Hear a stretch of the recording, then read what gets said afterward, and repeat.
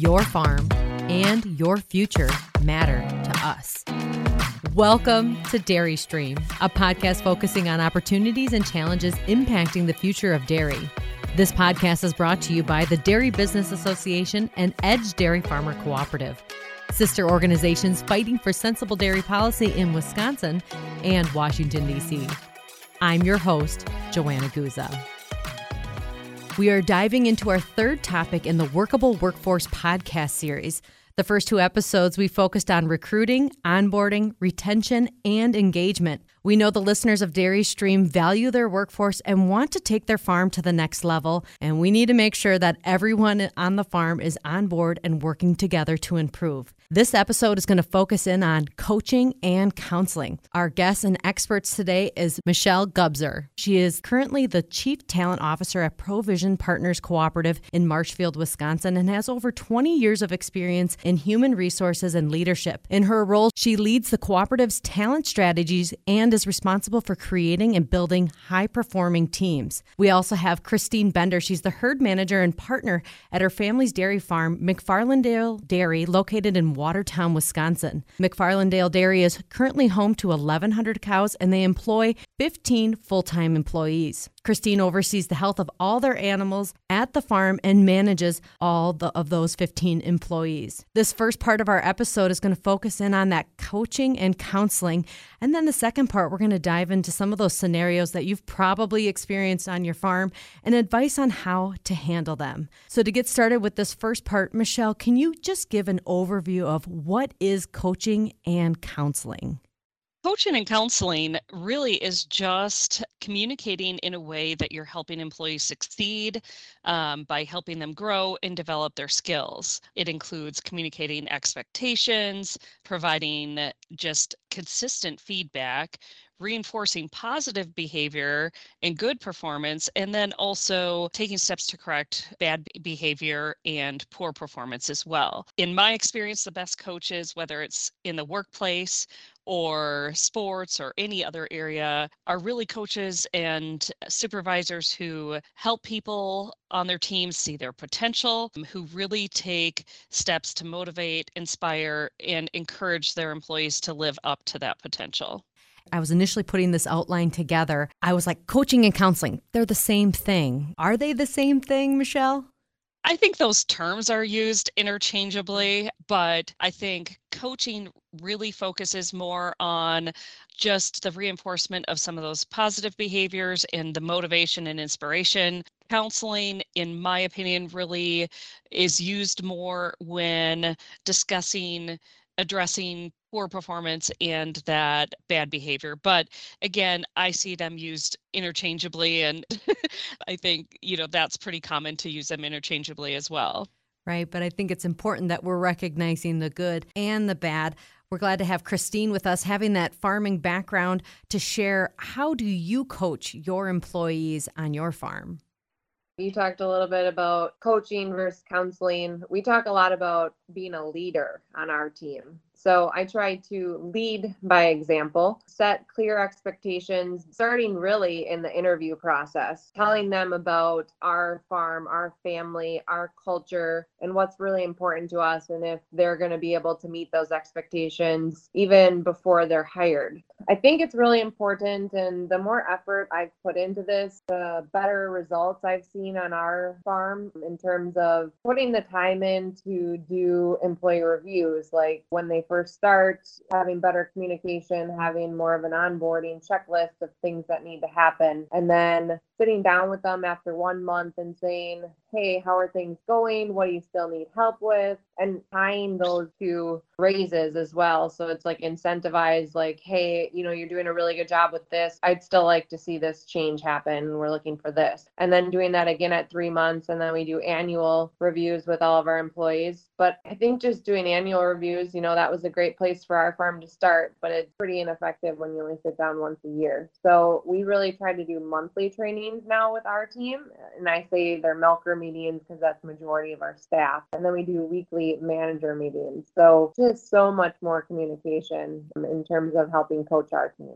So Christine, you referenced some like incentives or, those benchmarks. Do you have a form that you're filling out and using when you're trying to benchmark? Did they qualify for that raise? Can you walk us through what you do for that? I don't have any formal forms, but we utilize our cameras, specifically in the parlor and maternity area, to review behavior. And if there's ever an issue, I'm going to use maternity for an example. If there's a DOA, we can go back and review what happened and use that as a learning opportunity. So utilizing different tools like that, and then just having that open communication. It's not all about me telling them what needs to change. I like to get their feedback too, how things are going. Are they happy? If we can address things sooner than later, I think it prevents problems down the road and people from being unhappy and just quitting. Right. And then I think showing them the proof of either you did this good, really good, or this really bad, because I think sometimes when we go to share a situation, people get defensive if you're calling out something that they might have done wrong. Michelle, what should coaching look like for farm owners versus, the milker on the farm? And should coaching look different from a veteran employee to a new hire?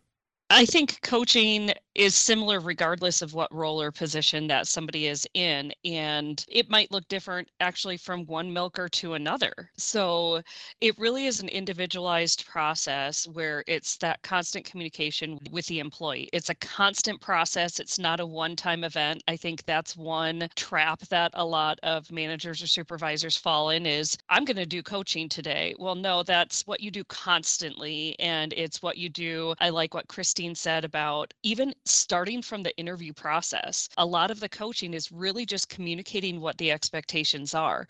And I found in my experience, the more you do that through the interview process, you can sometimes screen out people who are not a good fit for your culture, a good fit for your core values, a good fit for the position itself. And so it starts there and it truly goes all the way through the end of somebody's employment with you. I think a lot of times, again, kind of the trap of looking at coaching as a one-time event or really as a tool to address poor performance. That's another trap that a lot of managers, and this, again, I think can be applied really in any industry, fall into. And so I think the best workforces are those who are reinforcing the positive behavior as well. I do think coaching needs to be intentional. It needs to be something that you give some thought to. It definitely, I think this applies on the farm. It applies in our cooperative. It applies in any industry I've ever worked in, that managers are busy too, leaders are busy too. And if you don't really set the time aside to be intentional about the communication you have with your employees, it's either not going to happen or it is going to be more reactive and not proactive. Now, I know you kind of mentioned, is it different for the veteran employee and the new employee? And again, I think coaching and counseling is individualized, but oftentimes the focus for a new employee is really just going to be communicating and helping them understand what your core values are. What is most important to you on your farm? What goals do you have in the position? What are the expectations of the specific job? What are the expectations just on your overall behavior and how you treat other people? Just constant communication about those types of things. And with a new employee, that is more of the focus.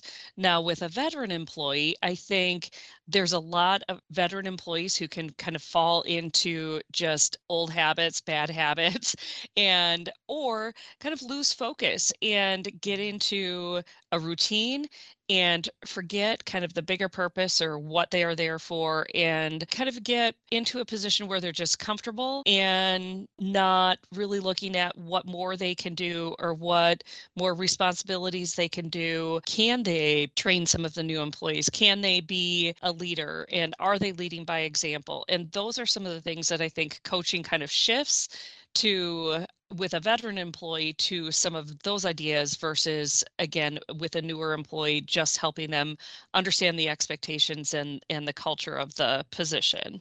Michelle, do you think, and this is more looking for that, like, walk me baby steps through this, when it comes to that coaching or counseling, are you having a meeting with that person? Should it be at the end of their shift? Should it be a follow-up text message after their shift saying, how was things? What does that actual coaching experience look like, that environment? I think it looks like all of those things. And I think if you only reserve it for a meeting, that's not going to accomplish the purpose of coaching and counseling. But I think, like with a lot of things, you need to hear a message multiple times to really kind of understand it and to understand the importance of it. So it can be when you're passing that employee on the way to accomplish another task. It can be when you're greeting them in the morning, and instead of just a hello, it might be bringing up, oh, here's what our purpose is today, or here's what we're trying to accomplish, or remember we talked about I'd like this to be done a little different way than what you've done in the past. So it could be when you see them in the morning. It could be, like you said, a text or a conversation at the end of the day on here's how I saw today looking, either individually with that employee or as a team. Here's how I saw things happen today, and here are some things I'd like to see done differently tomorrow. And what ideas do you have? I liked one of the things that Christine mentioned is coaching and counseling really isn't a one-way street either. You need that feedback from employees, and sometimes they have better ideas than what you do. And so it is just that line of communication. It's not just dictating or telling them what needs to be done. It is really just opening up that line of communication, I would say.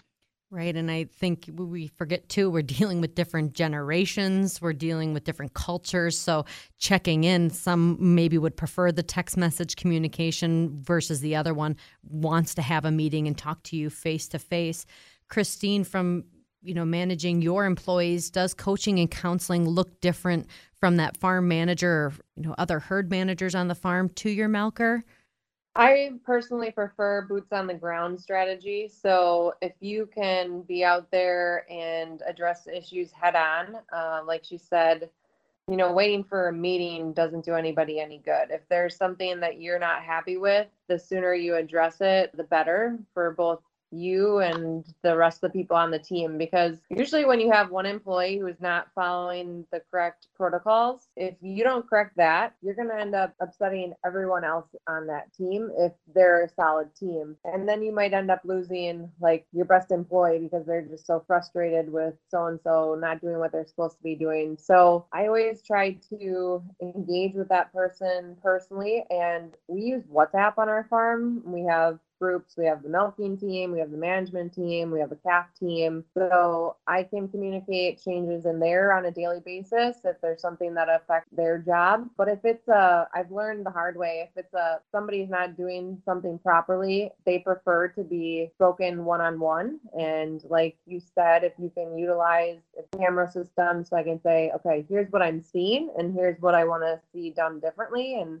I'm going to continue to monitor this. And if it doesn't improve, fortunately, there's the door. Like they either follow it or they don't, right? And we're very honest and upfront about it. And usually it's very effective, right? The people want to do a good job and they want to continue working for you if you provide a nice culture and work environment. And I've actually gotten a lot of trust, and I think people are happier and I have a better relationship with them for being open and honest and having more communication. And our employee morale has really improved too. Everybody likes to be part of a team that's highly successful and knows what's expected of them. And that's part of the group thing I've heard from our employees. They really like having our monthly meetings because then everybody hears the same message, right? If one person's not doing something correctly, you need to address that with them. When it comes to training and trying to grow the knowledge of your team so that they can do better at their job, I think it's important that everybody's on the same page.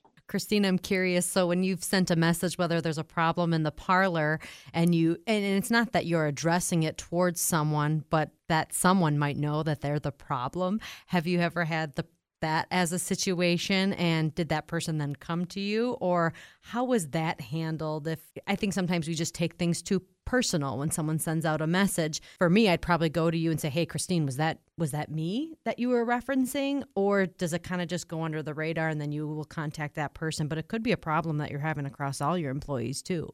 Yeah, exactly. So in the scenario we had on our dairy, I sent a video of someone spraying water in the parlor when cows were present, which we have talked about many, many times being a big no-no because it can cause more problems. So it wasn't that I was just picking on that one person. It was like, I'm seeing this done routinely, and this is something that is not allowed, and I don't want to see it anymore. But that individual felt very like attacked personally. So they came to me and said, in the future, if there's a problem with me, please talk to me one-on-one. So I learned that lesson, and I think they did end up threatening to leave, and I was able to retain her by just talking through it and saying, I'm really sorry, that wasn't my intention, and learning from that experience too.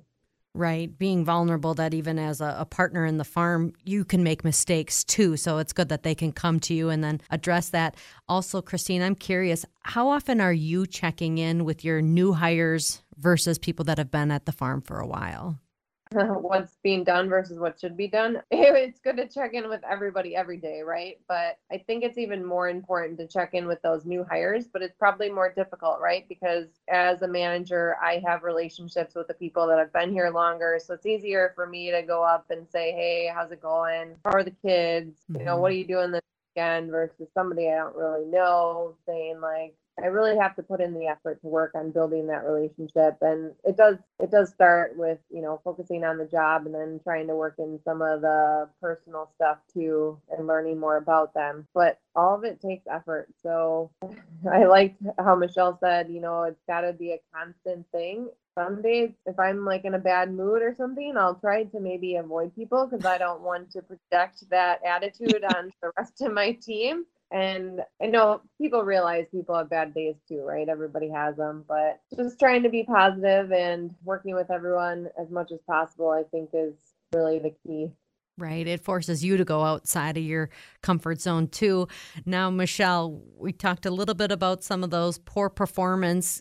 How should we be handling poor performance versus bad behavior? Number one, I guess just kind of identifying what I view as the difference between the two. Poor performance is just really not doing the job either correctly or well, where bad behavior they might be doing the job great, but it's the way they're doing it that is not in line with what your expectations are or what your core values or culture is. And so either one, I guess, one of the things I've learned just in my years of experience is always assume that they're trying. Always assume that it isn't intentional, so I think if you go into it with that perspective, it comes across way different to that employee when you're having those conversations than if you are, they're not even trying, they're not doing the job right. If you go into it with that perspective, you're going to be more accusatory. And really, I think, the end result is you've invested a lot of time into them.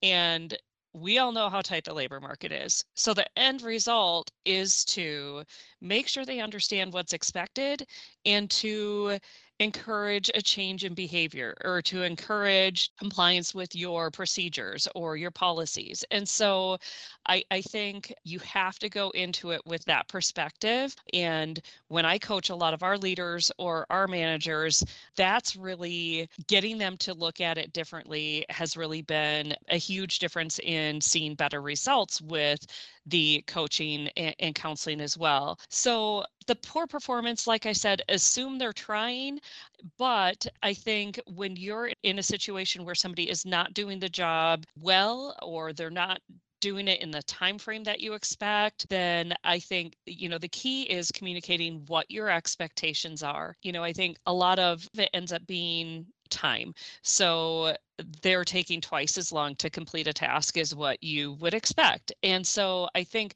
number one, it is kind of identifying what those realistic expectations are. So when it's somebody who's new, they might take twice as long, but if they've been there 3 months, then and you're not seeing any reduction in the time it's taking them, then there's an issue with that. At 3 months, we would expect it to be done in this amount of time or whatever the specific situation is. So it's clarifying what you expect and then reinforcing your desire to help them succeed and that you are there to support them. You are there to make sure that they have the tools that they need to be successful and share your ideas on what you might be able to do to help them, I guess, get to where you are expecting them to be, but ask them how you can help them. I think that's been a key thing that has shifted, that we've seen some more success in our organization is getting feedback from the employee. Here is the expectation. Here is where you're at. What are some ideas you have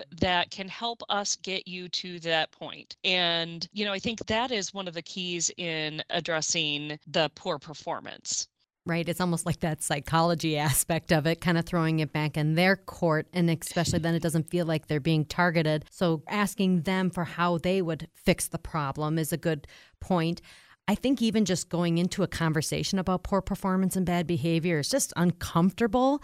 It brings me to my FFA days when we used to get feedback instantly after we do a presentation.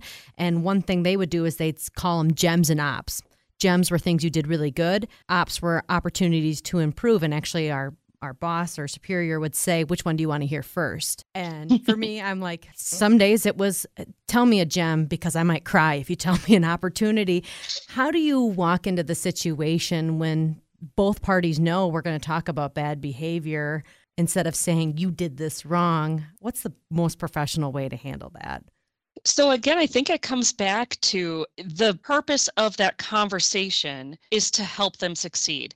And when I have those conversations with any of my employees, that is how I start that conversation out. So the purpose of the conversation, the reason I'm bringing these things up is that I want you to succeed within our organization. So that changes the tone immediately. And so then I also think most managers and leaders, it's not comfortable, like you said, to have these types of conversations. But when they come to me with, I don't know if I can do this, I don't know if I'm comfortable with this, I talk through, you're not doing the employee any good by letting these things ride. They think they're meeting your expectations if you don't have this conversation with them. And that's not good for them. That's not good for our organization. It's not good for your team, and it's not good for you.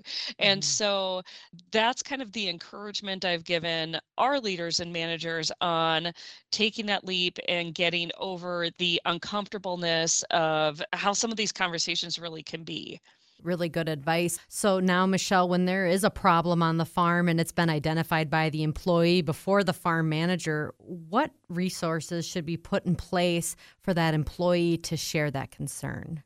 I think if you're setting the tone of that open communication, then I think just making it clear to them if you do have issues, if you do have problems, what their steps are. So if it is a smaller farm and it's going directly to the owner, that's great. If it is a larger farm or a larger organization and there are appropriate steps to try to address problems, then it's being clear what those steps are. And, again, I think you want to be open to listening to what problems they're facing, but I think there's a fine line between listening to their problems and becoming just listening to complaints. And so if somebody is just complaining and complaining and complaining, one of the steps that I like to take is, what would you like to see happen out of this? So just really asking them questions. What have you already done to solve this problem? So putting it back in their plate where you're not solving the problem for them,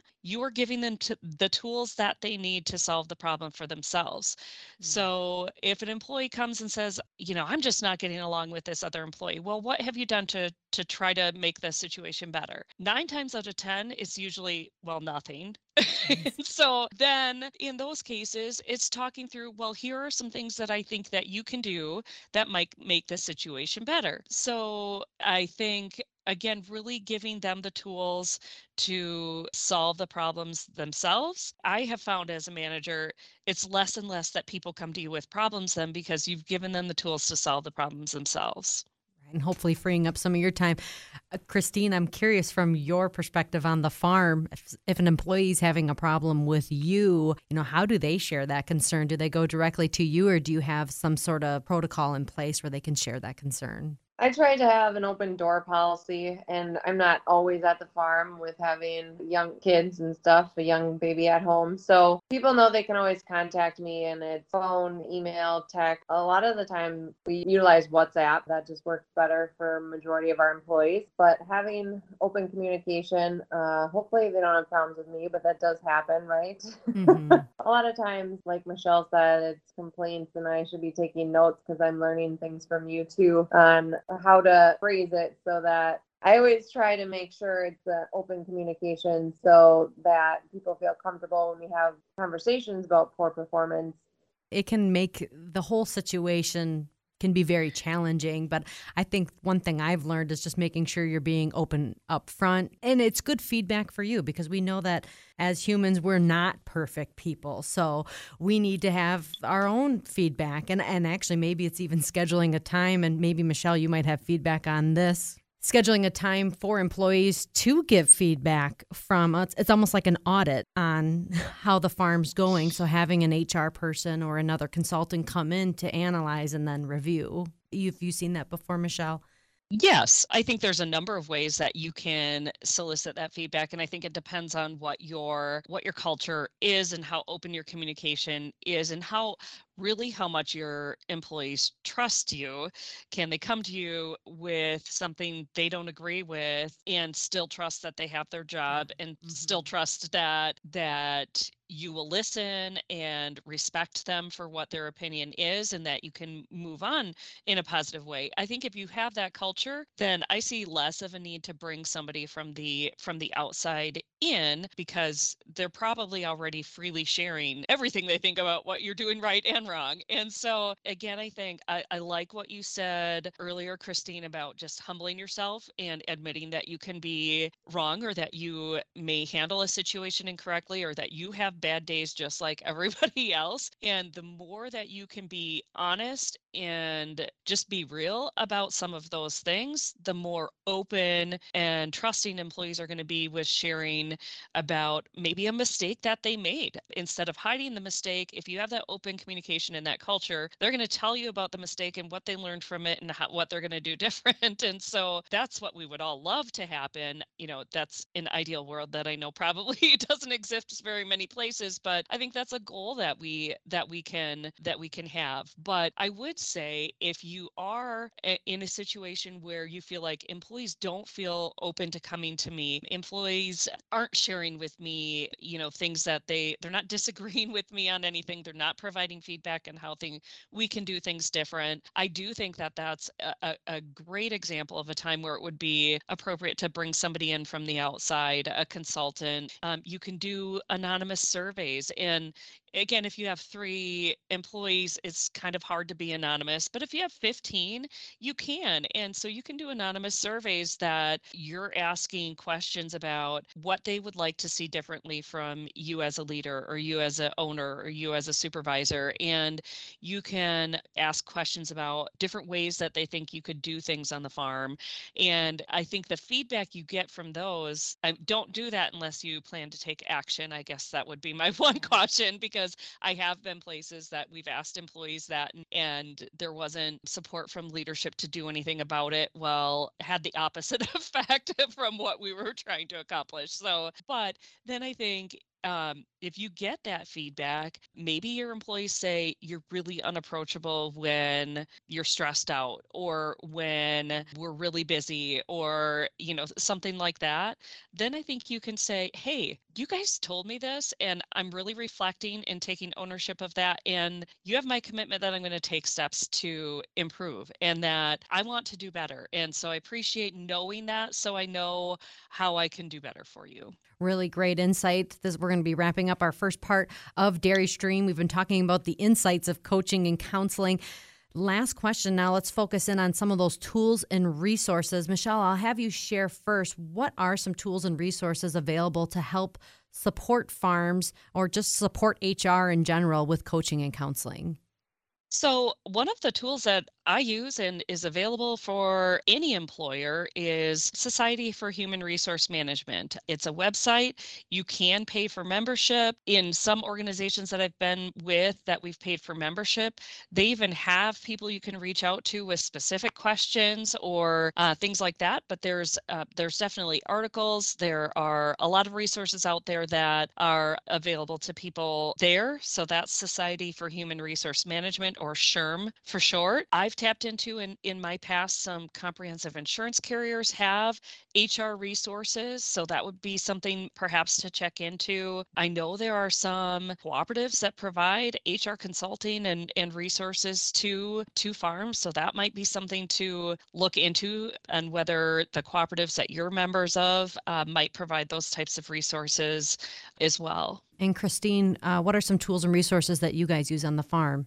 Like many other family dairy farms, you first learn how to take care of animals. And then sometime when your herd grows, you somehow have to realize or learn how to manage people. And it's not in everybody's wheelhouse, right? So I know initially when I came back to the dairy, I felt like we were really lacking in that area. So we actually hired a professional come in and help run training meetings for our milking team. And I learned a lot from that individual, and have taken a lot of that upon myself now to lead our own monthly meetings. But there are different professionals out there that focus on that kind of thing. And then, like Michelle mentioned, if you ask any of the vendors you do business with if they have support in different areas, a lot of times maybe your milk plant or your co-op will have somebody who is Spanish speaking who can translate for meetings or help translate documents from English to Spanish so that you can have things people can read on farm about different things. I know initially we utilized Merck Dairy Care 365 for a lot of the training videos. I know that's not in necessarily coaching or counseling, but that's a great tool to help train new employees on your farm. And there's a lot of different videos and then questionnaires to follow it up to make sure people are actually paying attention and watching the video. So coaching and counseling has been our topic in this first part of Dairy Stream. Our guests are Michelle Gubzer. She's the Chief Talent Officer at the Provision Partner Cooperative. Also, Christine Bender, the Herd Manager and Partner at McFarlandale Dairy. In part two, we're going to be jumping into some of those scenarios that you've probably experienced on your farm and getting advice from Michelle of how to handle it, and then Christine and how she's handled it on her dairy farm. So make sure you stay with us. We will be right back with Dairy Stream after we hear from our sponsor. Syngenta Crop Protection and Syngenta Seeds are part of Syngenta Group, one of the world's leading agriculture companies. Our ambition is to help safely feed the world while taking care of the planet. We aim to improve the sustainability, quality, and safety of agriculture with world-class science and innovative crop solutions. Our technologies enable millions of farmers around the world to make better use of limited agricultural resources. Learn more at syngenta.com. Welcome back to Dairy Stream. It is brought to you by the Dairy Business Association and Edge Dairy Farmer Cooperative. Every business runs into problems with their employees. For an example, an employee showing up late for work, calling in sick last minute, or continuously breaking something. What do you do? We are going to dive into these situations that have probably happened on your farm. We're going to start with sharing the situation. I'm going to have Michelle give that textbook answer of how should we handle the situation, and then Christine share a little bit more of that experience and what she might have been through. So with the first situation, an employee continues to be that problem employee and continues to have conflict with multiple other employees. Michelle, what should you do? I think one of the first things you do is have a conversation with that employee. Try to really get to the bottom of what is causing some of those issues or the problems that they're having with other employees. And so I also think you need to actually observe what specific behavior that might be the problem. And so is it treating people disrespectful? Is it talking down to other employees? Like, what is causing the issues or problems? So if it's something specifically specifically that that employee is doing to cause the problem. It's addressing that specifically with that employee. Now, if it comes down to kind of in your investigation and what you've learned, if it comes down to just employees not understanding each other or understanding a different way of getting the work done, then I think it is really implementing some kind of teamwork type of exercises that helps you to encourage employees to look at things from somebody else's perspective, to try to understand a different way of communicating or a different way of doing work. Some people are really driven by the analytical side of things, some are driven by that social interaction. And so it's really kind of figuring out what the issues are in the team and trying to address those. And Christine, from your perspective? Yeah, so this one makes me laugh a little bit because whenever this happens, somebody's complaining about so and so, and then another person complains about that person. It always makes me immediately want to tear my hair out and be like, why can't you all just get along? I don't understand why it's so hard, right? But I guess in my experience, it's like Michelle said, you kind of have to do your own little investigation. You know, he said versus she said kind of situation. You need to really figure out, well, who's telling the truth? Maybe they're each a little bit right, but then not being completely honest. When we do have one person, I'm going to say like a bad apple scenario where everybody's complaining about that person or they're starting all the drama, we tend to let those people go just because it causes a lot more headache for me as the manager. And, you know, it also increases tension amongst the team. And when people aren't getting along and people are unhappy, it's known that they don't do their job as well. And we want them to do the best job that they can. So sometimes it's hard to, you know, let somebody go for doing that. But ultimately, that's kind of where things have happened on the farm. I do like having female milkers, but they also come with more drama, is what I've learned through experiences as well. And I've had phone calls where they're all crying in the parlor and scenarios like that. And those are, you know, obviously when emotions get involved, it becomes a little trickier. So I think having a conversation about, well, what is really going on and trying to get to the root of the problem. And if you can't solve it, we have separated people. I don't know that that really solves the problem, but it may make it work for a while. I don't have great answers. I can just tell you my experiences, right?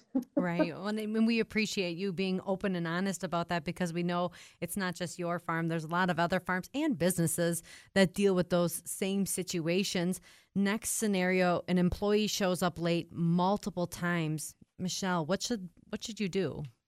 Number one thing is don't wait to address it. The longer you wait to address it, the more you're sending the message by not taking action that it's acceptable. And the longer they think that that's acceptable, the harder they're going to take it when you do choose to address it as well. And so the other thing is that it sends a message, a negative message to the rest of the employees who are there on time. And they can become very bitter and unhappy in their jobs if you're not taking the steps to address somebody who shows up late. One way to address it is really just to emphasize the importance of being on time and what happens when you're not on time. It puts extra workload on other people. It makes it so that we can't get as much accomplished in a day. Everybody else has to wait around until you get here. Whatever the consequences are for them showing up late, sometimes it is good to just share with them, here's how that impacts other people.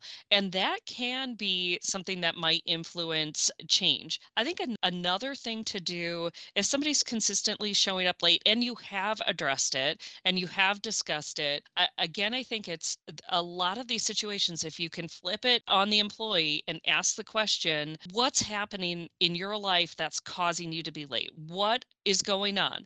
And can you help that employee put some other things in place? I've had young adults who, my alarm didn't go off or I didn't hear my alarm.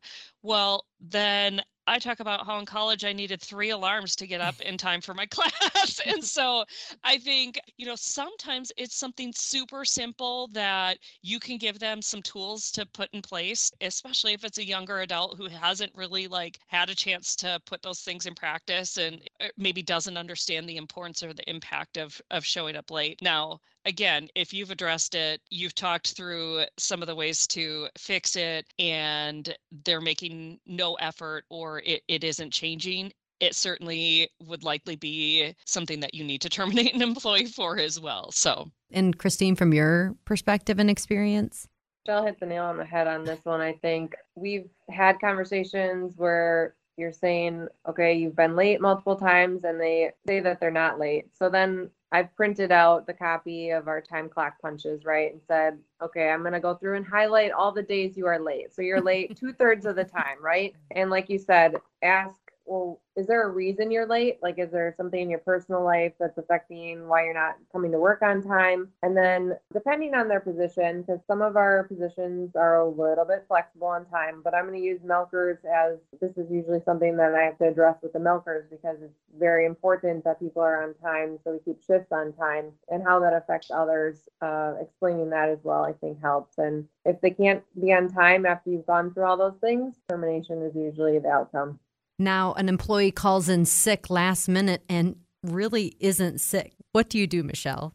I would say the first thing, and again, this comes from my experience counseling with a lot of supervisors, is don't make the assumption that they're not sick, like just because they didn't sound sick or just because they looked fine the day before. I've had supervisors say, I know they're not sick. And I'm like, well, how do you know they're not sick? And so I think there are some illnesses and some sicknesses that you don't sound stuffy or you don't. So again, I think we have to try to give employees the benefit of the doubt. However, I've also experienced situations where somebody has called in sick and then you get information and evidence that they've been at a party or that they went on a vacation with their family or something like that, and that's clearly a situation where they've been dishonest. And in my opinion, if on your farm, if honesty is one of your core values and somebody has lied to your face, in most cases I think my recommendation would be that would result in termination. Now, if it's a longer term employee and you feel like I want to give this person one more chance, that would be the conversation that I would have with that employee is that, look, you called in sick. You were not honest with me. That does not align with who we are and what we expect of all of our employees. And if this happens again, you won't be employed here. And so to me, dishonesty is one of the highest level of expectations that we should have of our employees. And Christine, from your experience? Like you said, we try to assume everyone is sick, but the person that does our milking schedule, he'll commonly tell me so-and-so wanted Friday night off because they got to go to a party, and then they called in sick, and I have pictures of them at the party, or so-and-so saw them there. And so then we need to address that situation, right? And like you said, I highly, and one of our values is we highly value time off and vacation because I think it's healthy. Mm-hmm. So we want to try to allow people to take that time, but we need proper notice in advance to make sure that we can get people to cover in those situations. So that's usually the discussion we'll have. And usually people are pretty good about it then. Now we have an employee that continuously breaks things. What should we do, Michelle? It starts from bringing it to their attention, making sure that they're aware that that's happening.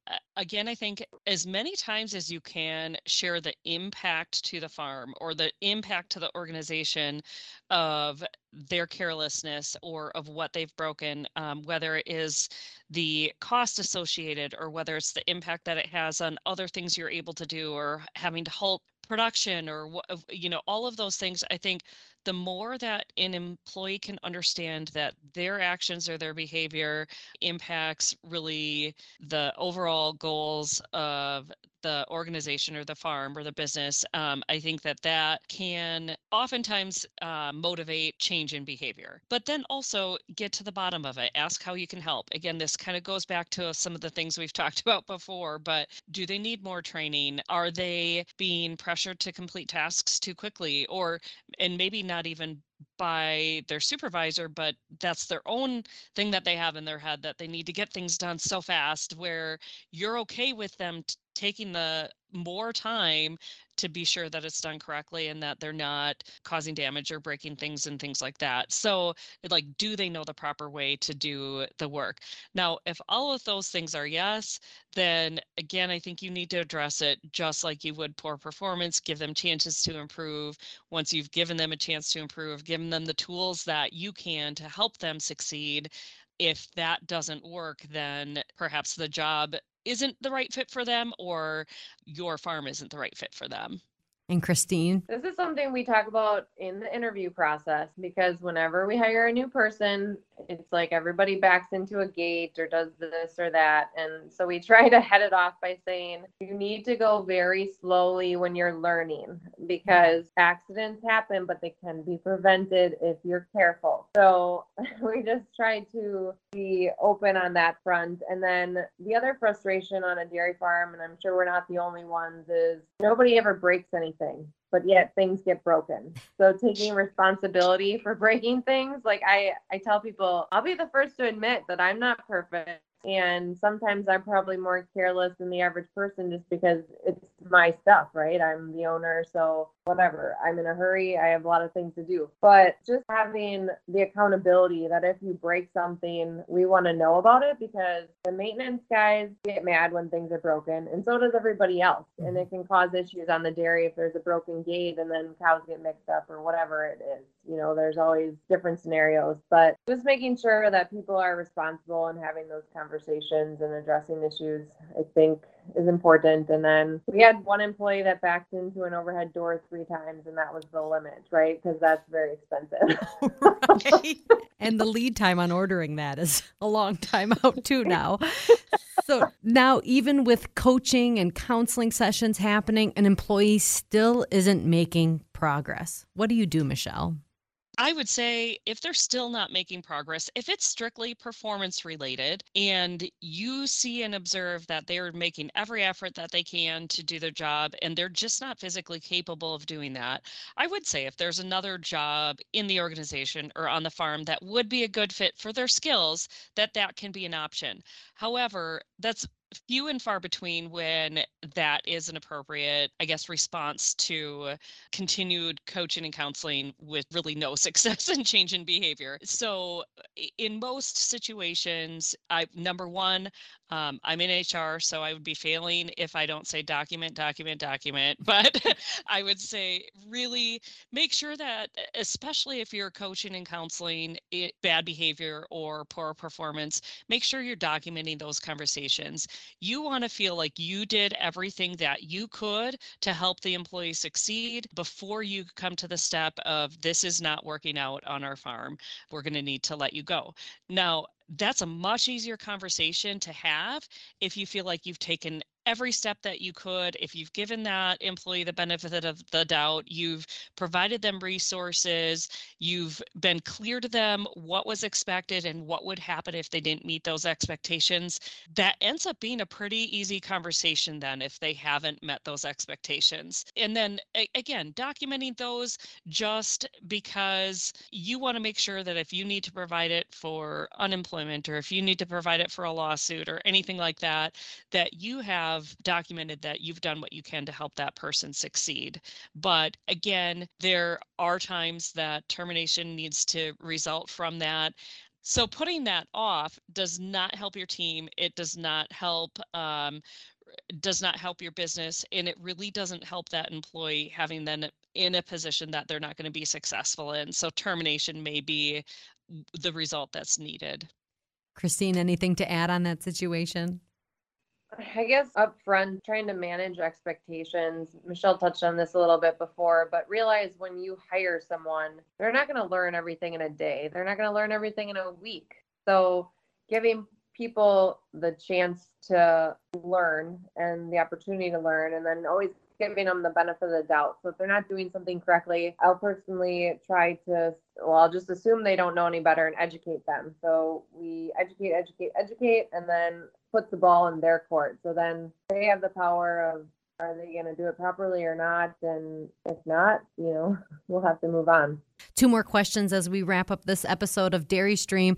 A lot of families are multi-generational. You're dealing with your parents or family members. How should a farm deal with a family situation? I gave this example, but I kind of want to make it more broad. There's a problem in the family. How should a farm be dealing with that situation? Christine might be able to give even more input on this, but kind of not being on a farm outside looking in, I would say open communication is key, and really identifying as a family, as a group of owners, identifying what's the purpose, what's the long-term goals, because then even if we differ on how to get there, we can all unify on what we want to accomplish. And so I think communication is key. Like I said, Christine might be able to give more information on day to day how that actually looks, but I think you have to be open, even if you feel like it might hurt people's feelings. Holding that in and not being open is just going to make things worse. Right. Christine, we know you farm with your dad. Maybe there's something you can share about when there's a family situation involved. I have a little bit of an interesting perspective because before coming back to the family farm, I did dairy nutrition work for about 3.5 years. And I remember one phone conversation during a work day with my mom. I called her and I said, I never want this to happen on our farm, right? Because it was like a total family feud. And I'm like, if they would just talk to each other, like it'd be fine. But they're not talking. And like you said, Michelle, communication, communication, communication. Before I even came back into our family business, we had sat down with a mediator just to make sure everybody had their voice heard, because I think it's very common on family farms that maybe the older generation is more outspoken, the next generation is afraid to say what they think, but both generations have so much value. The older generation tends to have all the experience under their belt. They can teach the next generation so much. The next generation tends to have more ideas and technology and all these different things. So on our dairy, we have weekly partner meetings. They're usually on the weekend because my husband works off the farm. So whenever you can find time to meet, make sure that those meetings happen, and we try to schedule them out a week in advance so that we make sure they happen, because they are that important, and they vary from 1 to 3 hours depending on how many things we have going on or what all of the business needs to be discussed. Right. Really good insight. Final question for both of you. With all of these situations, you've handled ex-employee directly causing the issue, but how should you address it to the whole group so that the problem doesn't continue happening? Michelle, from your perspective? So it's this balancing act, because I do believe that in most cases, when you're dealing with an employee with an issue, as much as you can keep that between you and that employee and not necessarily bring the entire group into it, that's preferred, or that's a benefit. However, if in dealing with an issue with an employee, you're finding none of our employees really know what we expect in regards to, and then fill in the blank.